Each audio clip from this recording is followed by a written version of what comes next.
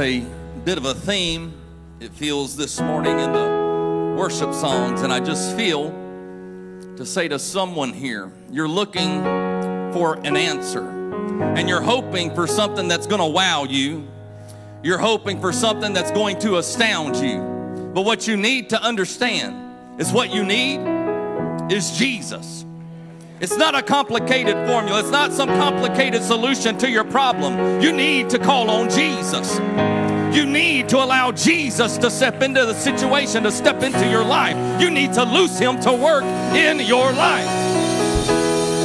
You need to believe that he cares about you. He cares about your situation. He already knows what you're facing, and he's already got the answer if you'll just call on him. So often we try to complicate things.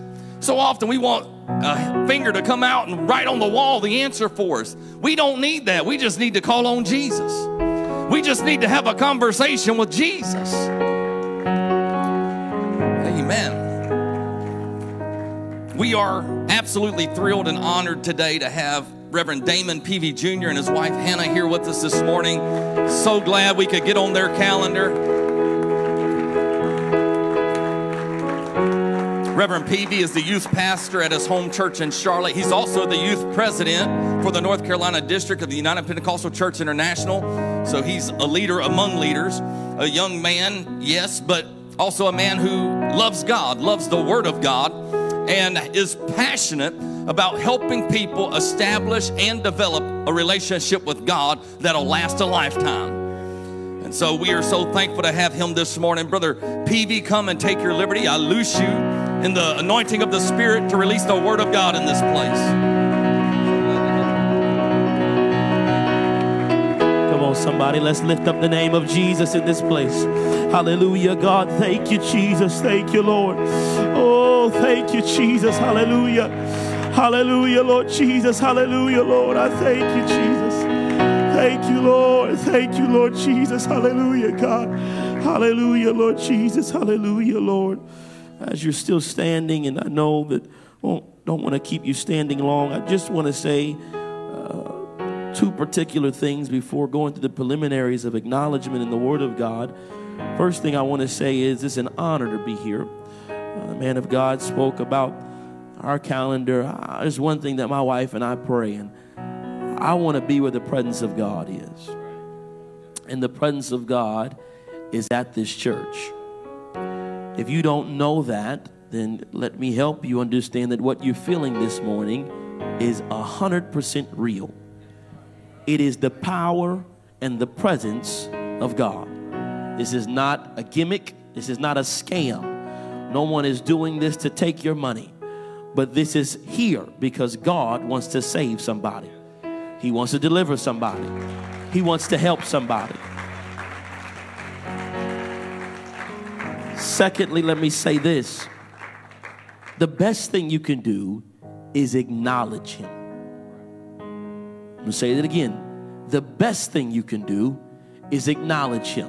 And let me put that in 2024 vernacular that we understand. If a celebrity walks in the room, we all respond in a unique way.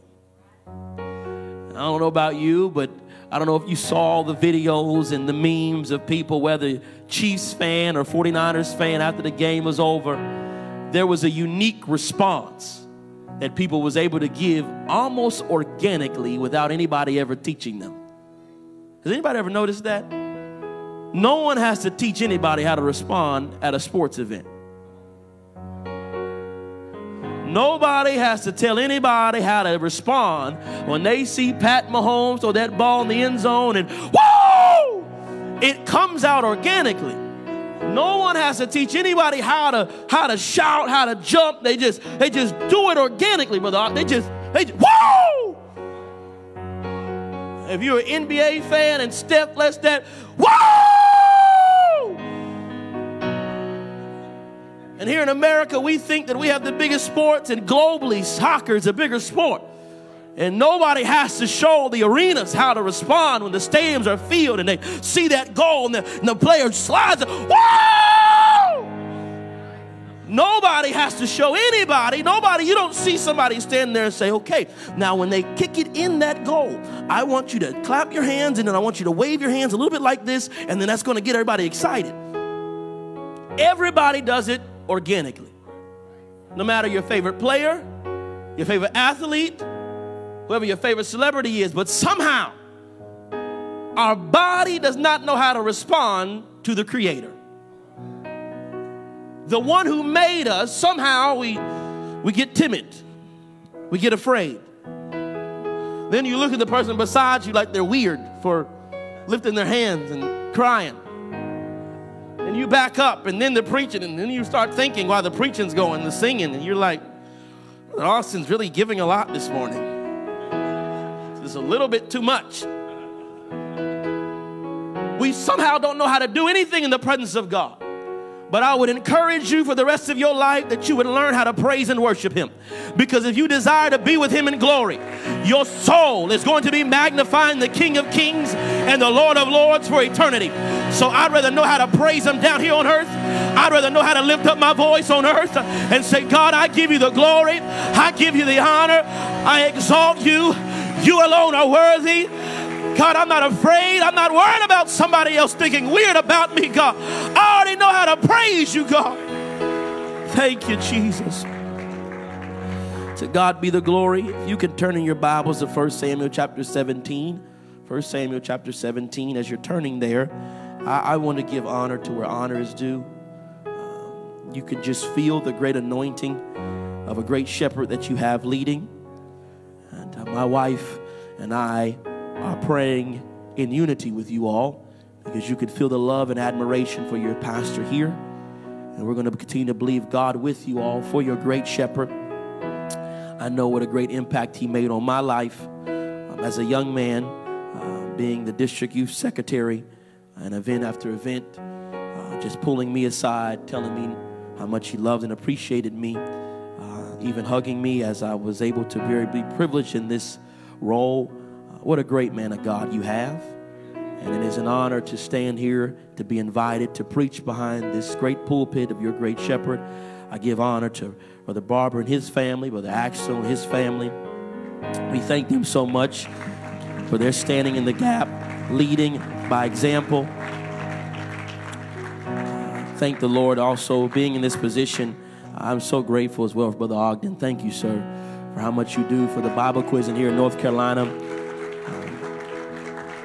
I'm sure it's not said enough, but I just want to let you know personally, sir, thank you. A lot of people don't know a lot about me. I cannot say that I was a Bible quizzer. But if you cut me and you find out something about me, one thing is I just love the Word of God. I'm just being honest. Somehow my wife is probably annoyed. I think she told me this morning pulling in, she said, I think I have almost 100 of your notes in my phone. And I said, because I just love this word so much, I just start talking about the word. Why were we in the car driving? I'm like, did you realize that God did that? And I'm just weird about the Word of God. So I'm so grateful for a man of God that would endeavor to let our young people Bible quiz and learn the Word of God and continue to lead the way he is. And so I thank you, sir, for your commitment to the kingdom of God. I give honor to where honor is due this morning. Let's read the Word of God, 1 Samuel chapter 17, just a few verses, verse 22 through 27. And if you could just walk with me this morning in a story that many of you are probably already comfortable saying you are familiar with. The Bible said, and David left his carriage in the hand of the keeper of the carriage and ran into the army and came and saluted his brethren. And as he talked with them, behold, there came up the champion, the Philistine of Gath, Goliath, by name, out of the armies of the Philistines, and spake according to the same words, and David heard them. And all the men of Israel, when they saw the man, fled from him and were sore afraid. Somebody say afraid. And the men of Israel said, have you seen this man that has come up? Surely to defy Israel is he come up, and it shall be that the man who killeth him, the king will enrich him with great riches, and will give him his daughter, and make his father's house free in Israel. And David spake to the man that stood by him, saying, what shall be done to the man that killeth this Philistine? Can we read the Bible and just be honest about what really happened right there? David heard them. He was amazed by what was going to be the reward. He said, hold on. Repeat that again? So you got to read the word with the understanding that it's not meant to be above our head. It's meant to just, you understand the context. David simply said, time out. Now y'all said that you get riches, a wife, and free taxes basically. He said, hold on now. What shall be done to the man that killeth this Philistine and taketh away the reproach from Israel? And then boldness entered David. For who is this uncircumcised Philistine, that he should defy the armies of the living God? And the people answered him after this manner, saying, so shall it be done to the man that killeth him. We could put our Bibles down and just pray for one moment. God, you are in this place. I come humbly before you, Lord Jesus, God, as a vessel, as a servant of your kingdom. God, you have a word for this great congregation, and I just want to be on task to deliver it to every soul that is here that needs to hear this word this morning. I am honored, God. I submit myself to you that you might reign in this place and your word might be declared. We give you the honor and the glory in advance. And God, we ask you, God, to do what you will this morning, God, in the lives of your people, in the name of Jesus. Amen. Just as you may be seated, look at your neighbor beside you and just say, the growth of David. The growth of David. We are very familiar. Raise your hand if you've been in Sunday school and you just know all the time that story of David and Goliath. It felt like every year it was repeated almost 8 to 6 times in Sunday school. Every time somebody talks about having faith and conquering giants and somebody brings up David, you don't even know how many more examples, and somebody brings a slingshot to give the example. You just like, I've heard this story so many times. I can quote it by ear. And David is a unique character. This morning, I want us to look at the growth of David before he became king. Sometimes walking with God, we do not see the humanity of ourselves that God is still moving in. God understands who you are. He made you. He knows the very fibers of your hair. He knows the way that your body and your DNA has even been developed. He did that. He knows how you function. He knows how you breathe. He knows how you think. He knows how you feel. God understands you more than anybody in the world. When you think that no one cares about you, God knows exactly what's going on in your life. When you are convinced that you are at wit's end and you are confident that this is the end of life and depression comes your way and you begin to feel like there's no hope, there is no desire within me to even keep going on, God understands exactly how you feel. He dealt with our infirmities. He dealt with our insecurities. He dealt with our shortcomings. He understands exactly, not even just because he made you, but he also lived on this earth as a man. So what we do is we look for people to define us. We look for people to tell us our worth. We look for people to tell us and remind us that do I mean anything in this world? And God says, I will send somebody to let you know how great you are, yes, but I need you to hear from me. See, we love David because he did conquer Goliath. He did overcome this great giant, but David was just like you and me, a man. He dealt with struggles. He dealt with issues. And we all understand the story we like to tell at the end of when he became king, the mistake. And we talk about many things. But there is a unique part of David's life that I believe that God has a word for you this morning, that you to see that David had a unique development in his walk with God. Here you know David as the defeater of Goliath. Remember, before Goliath, he was just a shepherd boy. He overcame a lion and a bear, and we know these things about him. But now this was 1 Samuel 17. Can we look at 1 Samuel 21? Remember David, somebody say, just beat Goliath. He was a bad mamma jamma. He was the real deal. But look at what happens with David in 4 chapters after the giant. David says in verse 8 unto Ahimelech, and there is not here under thine hand spear or sword. For I have neither brought my sword nor my weapons with me, because the king's business required haste. He needs a weapon, he's asking, basically. And the priest said, the sword of Goliath the Philistine, whom thou slewest in the valley of Elah, behold, it is here wrapped in cloth behind the ephod. Remember that. That is powerful that he said it's wrapped here behind the ephod. And he said, if thou wilt take that, take it. For there is none other save that here. And David said, there is none like that, give it to me. Remember in this story of David and Goliath, David used that very sword to cut off the head of Goliath. He was familiar with that weapon. He was familiar with that particular device. And he says, you know what? Give me that sword. I'll take that. And he arose, and look at the very next thing that the word of God says, and fled that day for fear of Saul. I hope you're still with me this morning. I'm taking a walk a little bit different this morning for you to see and connect the dots of Scripture. He had just stood before a giant of a man. And he said, I come to you in the name of the Lord.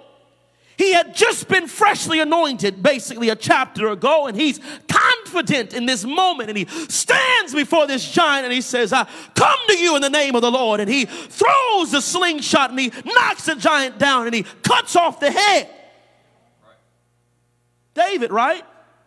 This is the same man.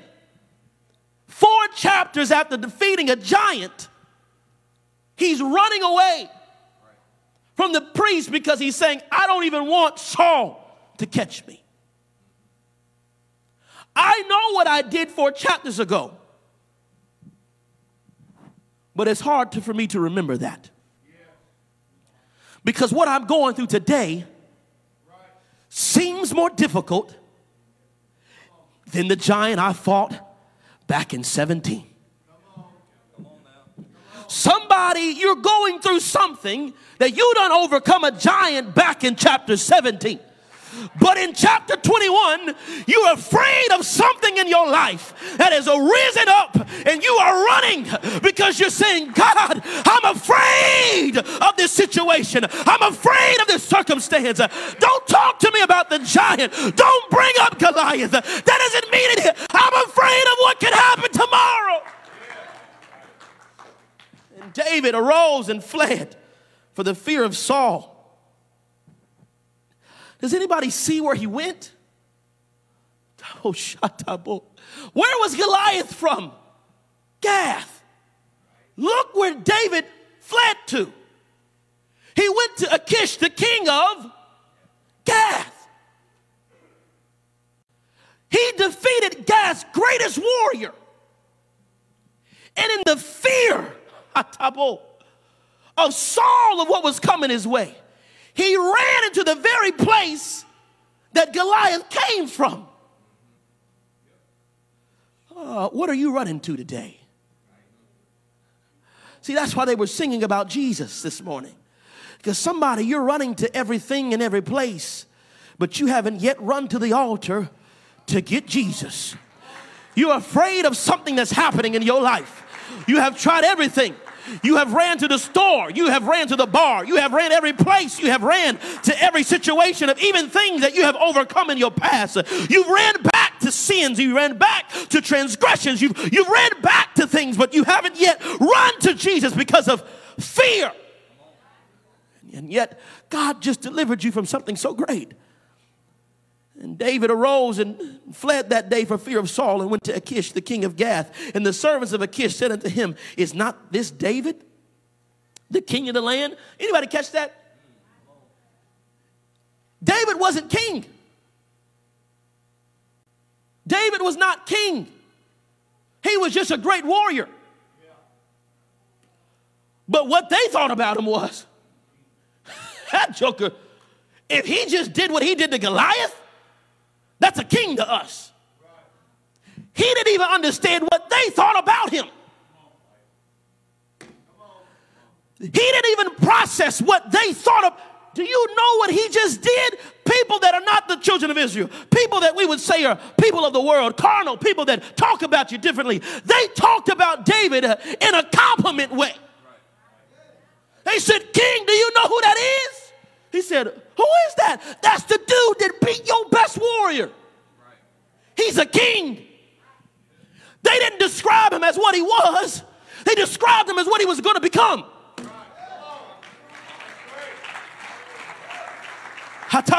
See, some of you don't want to be too saved yet, because if you get too saved, if you get called out, you get too holy, you get too righteous with God, you're afraid of what people are going to call you. You know who that is? That's a child of God. You know who that is? That's a man of God. You know who that is? That's a woman of God. You know who that is? They're committed to God. You don't want to commit all the way because you don't want people to describe you by what you're going to become. No. I don't want nobody to know that I've been changed all the way yet. I don't want nobody to know that I've been delivered all the way yet. I don't want nobody to know that I've been called out all the way yet. I don't want anybody to know that I don't do that anymore. Don't call me that. They begin to describe David. They said, did they not sing one to another of him in dances? They done heard about how Israel was talking about David. They said Saul has slain his thousands and David his 10,000s, and David laid up these words in his heart. He done heard all these compliments and was so afraid of Achish, the king of Gath. He thinking, oh no, they out here bragging on me, talking about me, saying that I'm the king of the land, saying I done slain thousands. Now he running from Saul, but then his flesh just kicks into an extra gear and says, oh no, what would Achish do to me? So now I'm not just afraid of Achish. I'm not just afraid of Saul, I'm also afraid of Achish. But look what David did. The Bible said he changed his behavior before them and feigned himself mad in their hands and scribbled on the doors of the gate and let his spittle fall down upon his beard.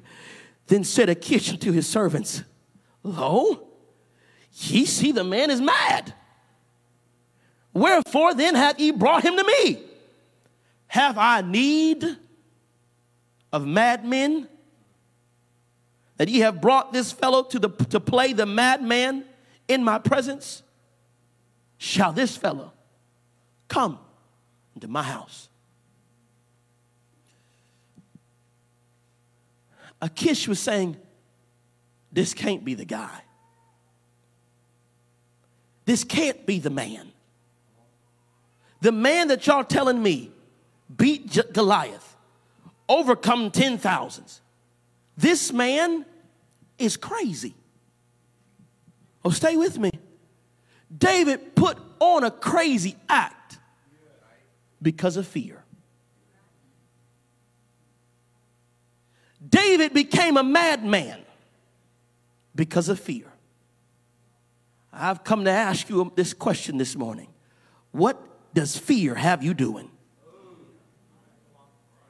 What does fear have you thinking? What does fear have you contemplating? And what behavior does fear have you acting in? David was the same man that the bottle of anointing oil is poured on his head to become king. He comes out of the situation of becoming king, and he stands right there in the big field and sees Goliath coming. And he says, I can fight him. And in 4 chapters later, he's not just running from Saul, but running from Achish. To the fact that in the running, he acted and became a whole nother person. God is about to pull somebody out of a pit this morning. You are beginning to act in a way that's not even becoming of you.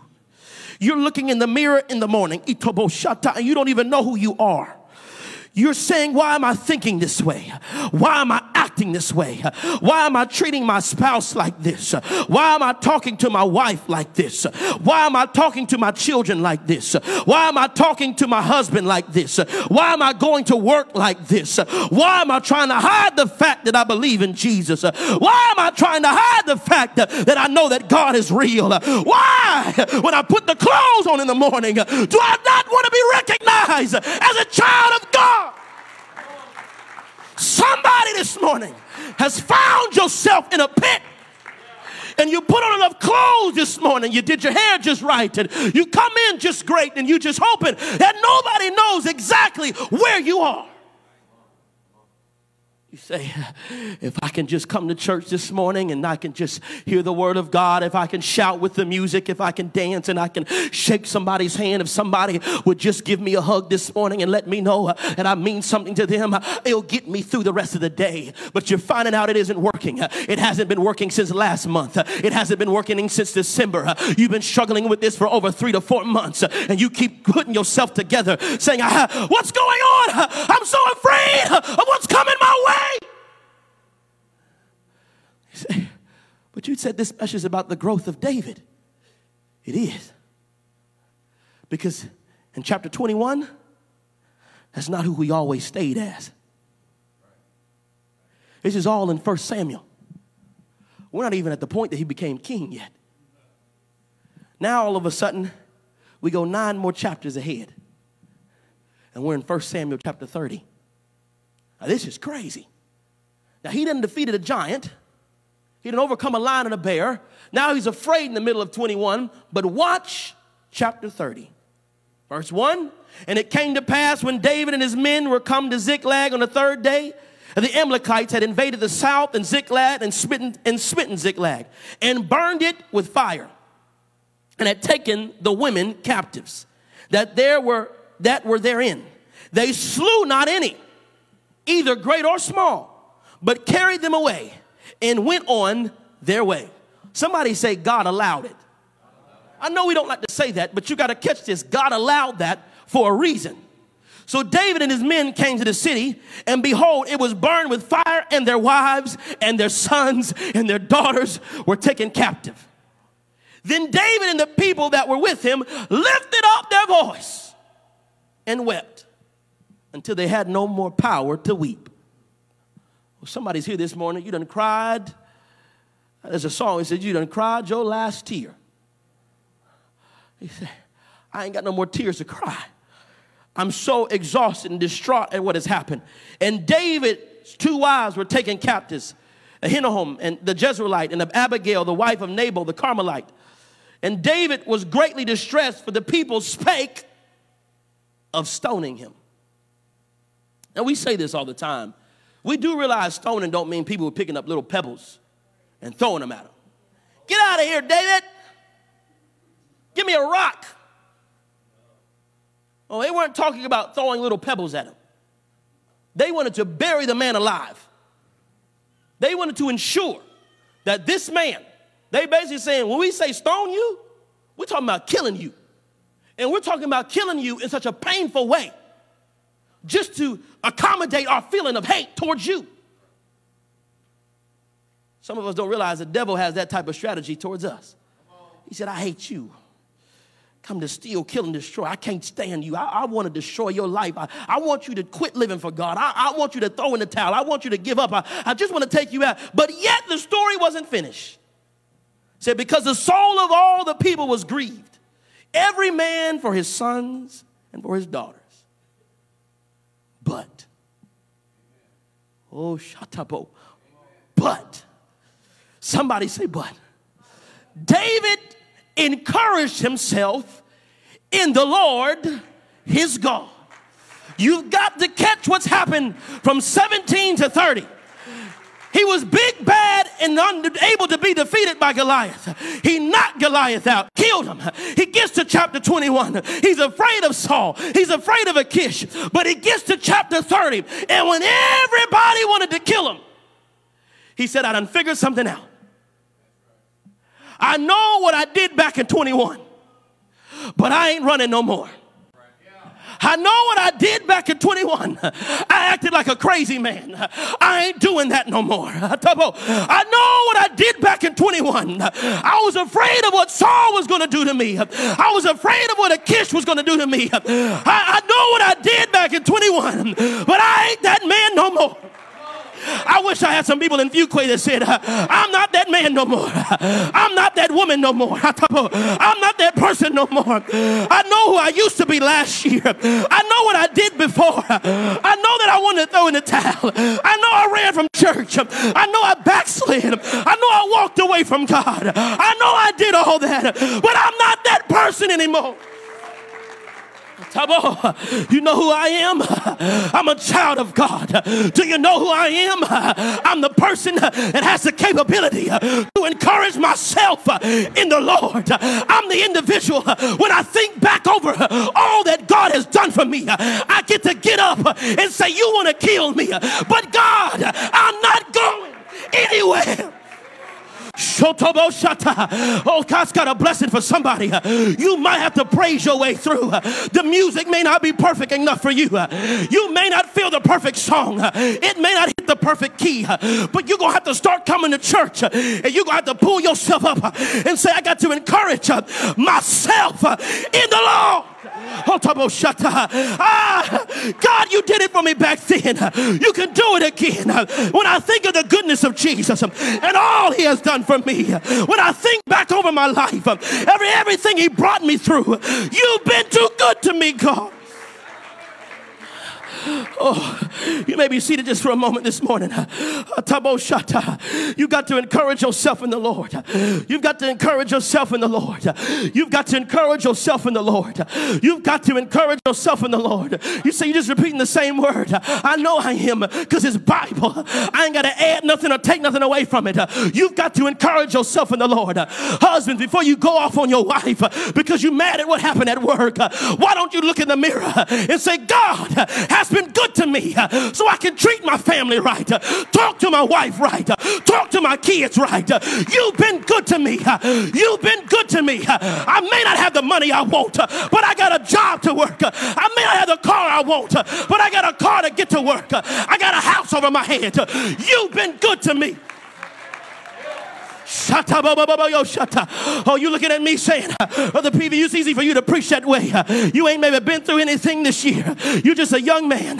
You hadn't gone through anything. You don't know anything about the struggles of life. That's what I'm preaching to you about this morning. I'm not going to promise you that it's going to get easy. I'm not going to promise you that life is easy. You're going to go through some things. You're going to battle some things. But though he slay me, yet will I trust him. Somebody's got to get a commitment to God. I'm not going anywhere. Shut up. Even in a year, it's been a struggle for my wife and I. But every day we keep looking at each other and saying, I will encourage ourselves in the Lord. Last year, on the way to church preparing for a youth service, somebody blasted the car going over 50 miles an hour, knocked the car over all the way, almost 50 feet up before even turning to the church parking lot. Oh my goodness, still in legal affair, still dealing with things, going to the chiropractor for over 9 months. But I remember that God told me my back was messed up. They showed the picture of what my hips looked like. And I remember thinking, God, I was so discouraged. I was so distraught. Can I be honest with you? I'm not even trying to be spiritual. I was so distraught. I told my wife, my exercise, I like to play basketball. I was like, I don't even want to go play basketball. I don't even feel like it. This is difficult. And I said, this is tough, babe. My back doesn't feel good. And my wife was in school, and all of a sudden, she began to suffer with things looking at the computer and trying to finish her classes, and her wrists began to go through different types of pain. And the school began to tell her, in her master's degree, they said, hey, we're going to kick you out because you ain't completing your program. You ain't completing the homework yet. We're going to get rid of you. You got to get out of this program. You're not done. You're not doing everything you need to do. And then while we're thinking, God, we go to church, keep ministering to young people, keep praying for them, not trying to get into depression, not talking down at home, not fussing at each other and making each other the problem, but saying, babe, we got to figure it out. We got to live for the Lord. We had one car left, and my wife went to go pick up a young lady for church, coming to church just for a kid's service, halfway on the interstate, pow, oil spilling out the car, engine rod goes through the car is completely done for. Different things was going wrong with that car. Now we down to not just one car, but 0 cars. Then I go see one of my good friends. His father's a man of God, just passed away. Great pastor, great bishop. Go down to the funeral to be there with my friend, to be a comfort, to be a support. Get back home, get back in the house. And I look at the window and I'm looking and I say, why in the world it look like a rodent and crawled through my curtain? There's a hole in my curtain. What in the world? It looked like somebody that gnawed through the curtain. And I'm looking, I'm saying, my first thought was, some of you, you know what I'm talking about. You come from certain places. That better not be no bug. You know who you are. That better not be no critter. Somebody called exterminator. Matter of fact, get all the clothes off the floor. Get off the floor. Get everything up. We leaving. You know what I'm talking about. You from some places. You be like, I ain't going back. I remember what it was like moving to Concord. My parents, we first moved to that apartment. I thank God that we got a house later on. God is good. All of a sudden, though, I'm looking at that curtain. I said, hey, no way. My wife is behind and she's moving stuff and she don't even see it. And I said, if I tell her that I think a critter done crawled through the curtain, she gonna take off running. So I'm looking and something made my head turn. And I'm looking at the curtain and I just went like this. And there was a hole in the wall right behind me. And I said, there ain't no critter that crawled in the air. There's no critter that can go through the air and through the other wall. And I started to process it. I said, that's a bullet hole. Somebody done shot my house. So my wife comes in the room and I said, baby, relax a little bit. Just turn around real quick.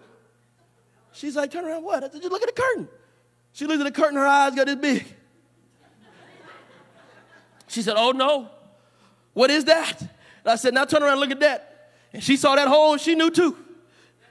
She said, oh no, somebody done shot our house. So first thing we do, we got to call the police. Call my parents, let them know something's going on. I go downstairs though, when I go downstairs, all of a sudden, I just so happen to look at the wall downstairs. There's a hole in the wall downstairs. There's a hole in my ceiling, right where the master bedroom was at.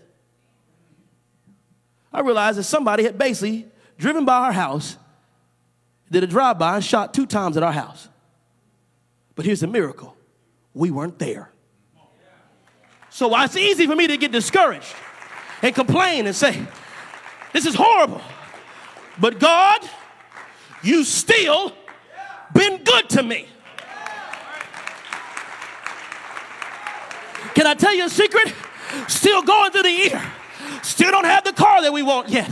Still don't have all the transportation yet. Still dealing with job things. When my wife graduated from the master's program, they didn't kick her out because God is still good. My back's been healed. You know why I can say that? I still got an opportunity to run the house, leap for joy. I get to say, God, I'm going to encourage myself in the Lord. God never promised you that it'd be easy. God never promised you that it would be a smooth walk. But he said, if you would live for me, if you would serve me, I promise you that I'll bring you through. He said, he that endureth to the end, the same shall be saved. But let me give you something. You may be seated. I'm almost done. Let me give you something that's going to help you endure. You need the Holy Ghost. And if you have the Holy Ghost, somebody in here, you need to activate your Holy Ghost. Stop letting your Holy Ghost lay dormant. You need to begin to speak in tongues, building up your most holy faith, praying in the Holy Ghost. You need the Holy Ghost. It is a necessity. You need it for salvation. Except you're born of the water and of the Spirit, you cannot enter to the kingdom of heaven. I'm not preaching something to you that doesn't make you feel bad. It's the word of God. If you don't have the Holy Ghost inside of you, living in you, you cannot make it living for God. And how do you know that you have the Holy Ghost? By the evidence of speaking other tongues. I know what the world is telling people. I've heard it all the way in Charlotte. We live in a different city. People tell folk in Charlotte that they have the Holy Ghost because they have the fruit of the Spirit. No. That's the fruit of the Spirit. The evidential sign that you have the Holy Ghost is the initial sign of when you begin to speak in other tongues as the Spirit giveth you utterance. That Holy Ghost is something you need because you can't make it. Why do I need it? Because it's God's Spirit living inside of me. It's giving me the strength that I don't have. It's giving me the ability I don't have. It's giving me the joy I don't have. It's giving me the peace I don't have. It's giving me the love I don't have. I need the Holy Ghost. John 14:26, but the Comforter, which is the Holy Ghost, whom the Father will send in what? My name. That's what we've been singing about, the name of Jesus. He shall teach you all things and bring all things to your remembrance, whatsoever I've said unto you. The Holy Ghost is a comforter when you're going through the battle of life. From chapter 17 of David to 21 to 30, the Holy Ghost comforts you. The Holy Ghost consoles you. The Holy Ghost advocates for you. And can I tell you something, honey? The Holy Ghost, it intercedes for you. Oh, when you don't know what to pray, when you don't know what to do, I don't know. I wish I had a mother in the church that knew life has been throwing all types of things, but she just walked in the house. I remember my mom would just walk in the house and lift up her hands and begin to prophesy and begin to speak the name of Jesus. She would begin to walk to the downstairs kitchen and begin to speak in tongues. She would begin to intercede for my father as he was pastoring. She would intercede for me in the spirit. I remember being all the way upstairs in my house. Can I tell the mothers and the fathers, don't stop praying in your home. I remember being upstairs in my house. I'm just a kid like everybody else. And I remember being on the video game, playing a little bit of Madden, when I'd hear my mama praying. And even while playing Madden, I could feel the Holy Ghost moving in the house. And I would try to keep playing. Okay, yeah, some of young people need to be honest. Your flesh kicking. Turn it up. But I couldn't drown out mama's prayers. I couldn't drown out daddy's prayers. I'd hear daddy in the mornings. Oh, Jesus. Oh, Jesus. Oh, Jesus. I'd hear mama in the living room speaking in tongues, interceding all over again. And it would get me out of the house. It would get me down the stairs. And I would end up in the living room with mom and daddy. And I'd start praying with them because I couldn't resist what I felt. Romans 8:26 says, likewise the Spirit also helpeth our infirmities, for we know not what we should pray for as we ought. But the Spirit itself maketh intercession for us with groanings which cannot be uttered. And he that searcheth the hearts knoweth what is in the mind of the Spirit, because he maketh intercession for the saints according to the will of God. Can I tell you something? Even in what your pastor is going through, do you want to know why you're still here? Because he's a man of God. When he doesn't even know the words to say, that he's interceding in the Spirit for you, even while he's going through, saying, Lord, save their soul. Lord, heal their mind. Lord, deliver their bodies. Lord, keep them out of the prison of sin. Lord, deliver them. Somebody's interceding for you. Somebody lift your hands. I'm almost done this morning. The musicians, you can begin to come. Somebody just lift your hands this morning just for a moment.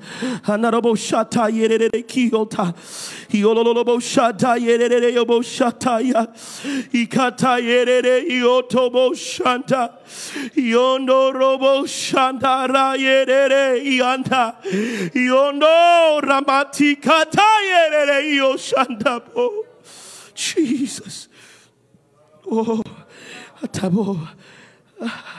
been in church, I can honestly say, all my life, but I'm telling you what I know.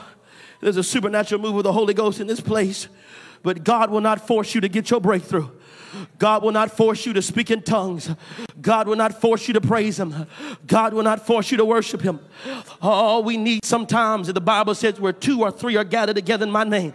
All you need sometimes is 2 or 3 folk that just know how to get a hold of God. You just sometimes need 2 or 3 folk that just know how to get a hold of the presence of God. And some others begin to come along and say, I got to get my miracle. Some folk got to come along like the woman with the issue of blood and press through the crowd, press through to the altar. I've just got to get my deliverance. I've just got to get my healing. Mr. Brother Peavy, is this a word that I'm going to come out? I can't promise you that you're going to come out. But I promise you that you have the ability with the Holy Ghost to encourage yourself. in the Lord. I cannot promise you that it's going to stop, but I promise you that God said he'll never leave you nor forsake you. You're praying for the storm to end. That's easy for God. He's praying for you. He wants to fix your spirit. He's trying to fix your heart. He's trying to fix your mind. He was working on David from 17 all the way to 30. That when everybody wanted to stone him, David could begin to encourage himself in the Lord. You ever realize that's why David could be the one that wrote Psalms 23? Just look at verse 4. Yea, though I walk through the valley of the shadow. He didn't say, yea, though I walk through the valley of death. He said the shadow of death. At times in your life, death does try to come. But it's just a shadow.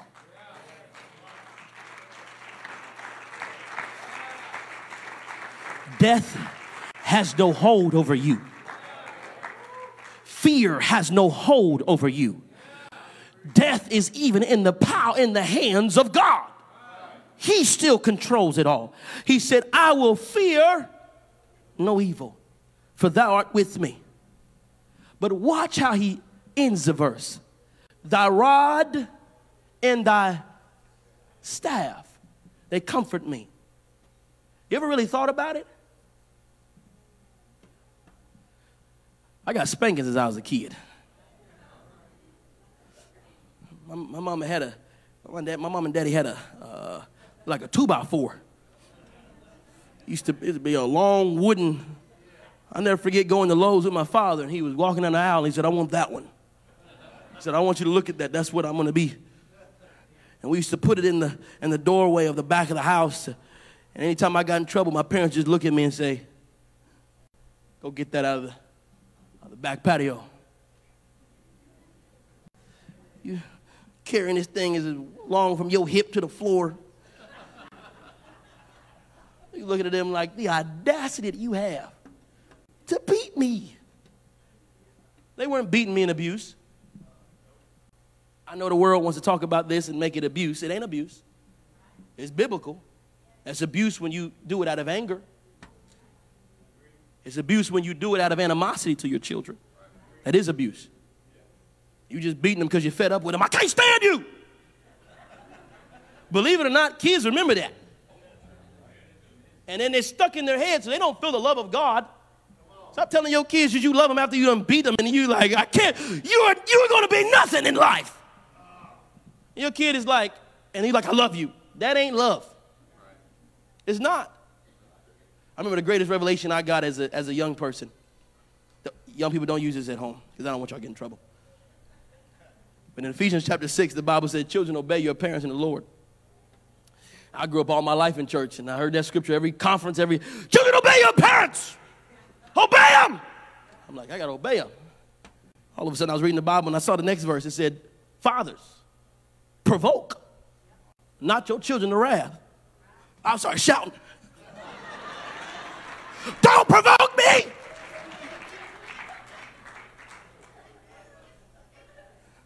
Don't go home and use that because somebody going to say, well, the Peavy told me to tell my mama, don't provoke me. Don't take the Bible out of context. But what I mean by that scripture is sometimes parents, I've seen it in Charlotte where we live, parents just get angry at their children. Discipline them out of love. Discipline because you love them. Discipline them because you want to guide them. Discipline them because they need the word of God in their life, guiding them to live a life that's pleasing to him. But I say that because notice David said, thy rod and thy staff. In other words, he's saying, the thing that comfort me, he didn't say thy hug comfort me. He didn't even say thy presence comfort me. In other words, he's basically saying sometimes, hey, it's a little bit of correction, God, that's getting me right. You know why David can say that, though? He was a shepherd. He understood that he didn't hate the sheep if he would guide them back on the path of the rest of them. Take that rod and the staff and nudge them back. He understood that it wasn't about the abuse, but it was about the love. sometimes where God is taking you, it doesn't always feel good, but he's trying to clean you up. He's trying to iron out some things in your life. Ever read that verse? Create in me the growth of David. The growth of David. Somebody stand this morning. There's growth in this house. And I'm not just talking about the numerical growth that God can send this church, but I'm talking about the spiritual growth for every soul in this building. There's growth in this house. But as you come to these altars this morning, I don't want you to go through the formality of sadness. I want you to begin to lift up your voice and begin to encourage yourself in the Lord. And as you begin to praise him, as you begin to magnify him, as you begin to glorify him, there becomes the strength of the Holy Ghost that begins to pull you up out of that pit. And you begin to say, God, I still can praise you. God, I still can magnify you. God, I still can glorify you. Create an atmosphere of praise. And for those of you that come this morning, you don't have the Holy Ghost. Nobody's looking at you like you're weird. Nobody's looking at you like you're an outcast. But you get to come to this great altar too. Or if you even at your seat, somebody can pray for you. And if you just lift up your hands and you begin to open up your mouth and you begin to adore the Lord, you begin to acknowledge Jesus. You begin to say, Lord, forgive me for my sins. Repent, as Acts 2:38 said. Then Peter said unto them, repent and be baptized, every one of you, in the name of Jesus. You begin to repent and say, God, I'm sorry. Lord, I've done some things in my life, Lord, that is not pleasing to you. And as you repent, you begin to magnify the Lord. You begin to praise him. Somebody might be praying with you. You might begin to feel something you never felt before. You might begin to hear the words that you never heard before. Your tongue might begin to change. Don't quench the spirit. Don't resist what God is doing. It's not anything weird. It's not anything crazy. It's the Spirit of God that's going to give you the endurance to grow in him. Somebody begin to come to this altar, and as you come, begin to come with magnifying in your voice. Come with praise in your lips. Come with joy in your spirit. Begin to come unto him. The Bible even says, all you that labor, and I'll give you rest. Begin to come right now in the name of Jesus. In the name of Jesus. Somebody begin to glorify God this morning. Thank you, Jesus. Hallelujah, Lord. Oh, Jesus. Thank you, Jesus. Hallelujah, Lord. Thank you, Jesus. Hallelujah, Lord Jesus. Oh, Jesus. Oh, Jesus. Thank you, Jesus. Thank you, Lord, in the name of Jesus. Somebody begin to lift up your voice. Somebody begin to praise him. Hallelujah, Lord Jesus. Come on, somebody. Magnify Jesus. Hallelujah, Lord Jesus. Hallelujah, Lord. Thank you, Lord Jesus. Hallelujah. Jesus, thank you, Lord. Thank you, Lord Jesus. Hallelujah, Lord Jesus. Thank you, God. Thank you, Lord Jesus. God, I need you this morning, God. I'll encourage myself in you, Lord. Thank you, Jesus. Hallelujah, Jesus. Oh, Jesus. Hallelujah, hallelujah, hallelujah, Jesus. Thank you, Jesus. Hallelujah, Jesus. Oh, thank you, Lord Jesus. Thank you, God. Hallelujah, Jesus. Oh, Jesus. Hallelujah, God. Thank you, Lord Jesus. Hallelujah, Lord. Hallelujah, Jesus. Thank you, Lord Jesus. Hallelujah. Oh, thank you, Lord. Thank you, Jesus. In the name of Jesus, God, begin to encourage somebody in the Holy Ghost this morning, God. Thank you, Lord. Hallelujah, Jesus. Hallelujah, Lord. We declare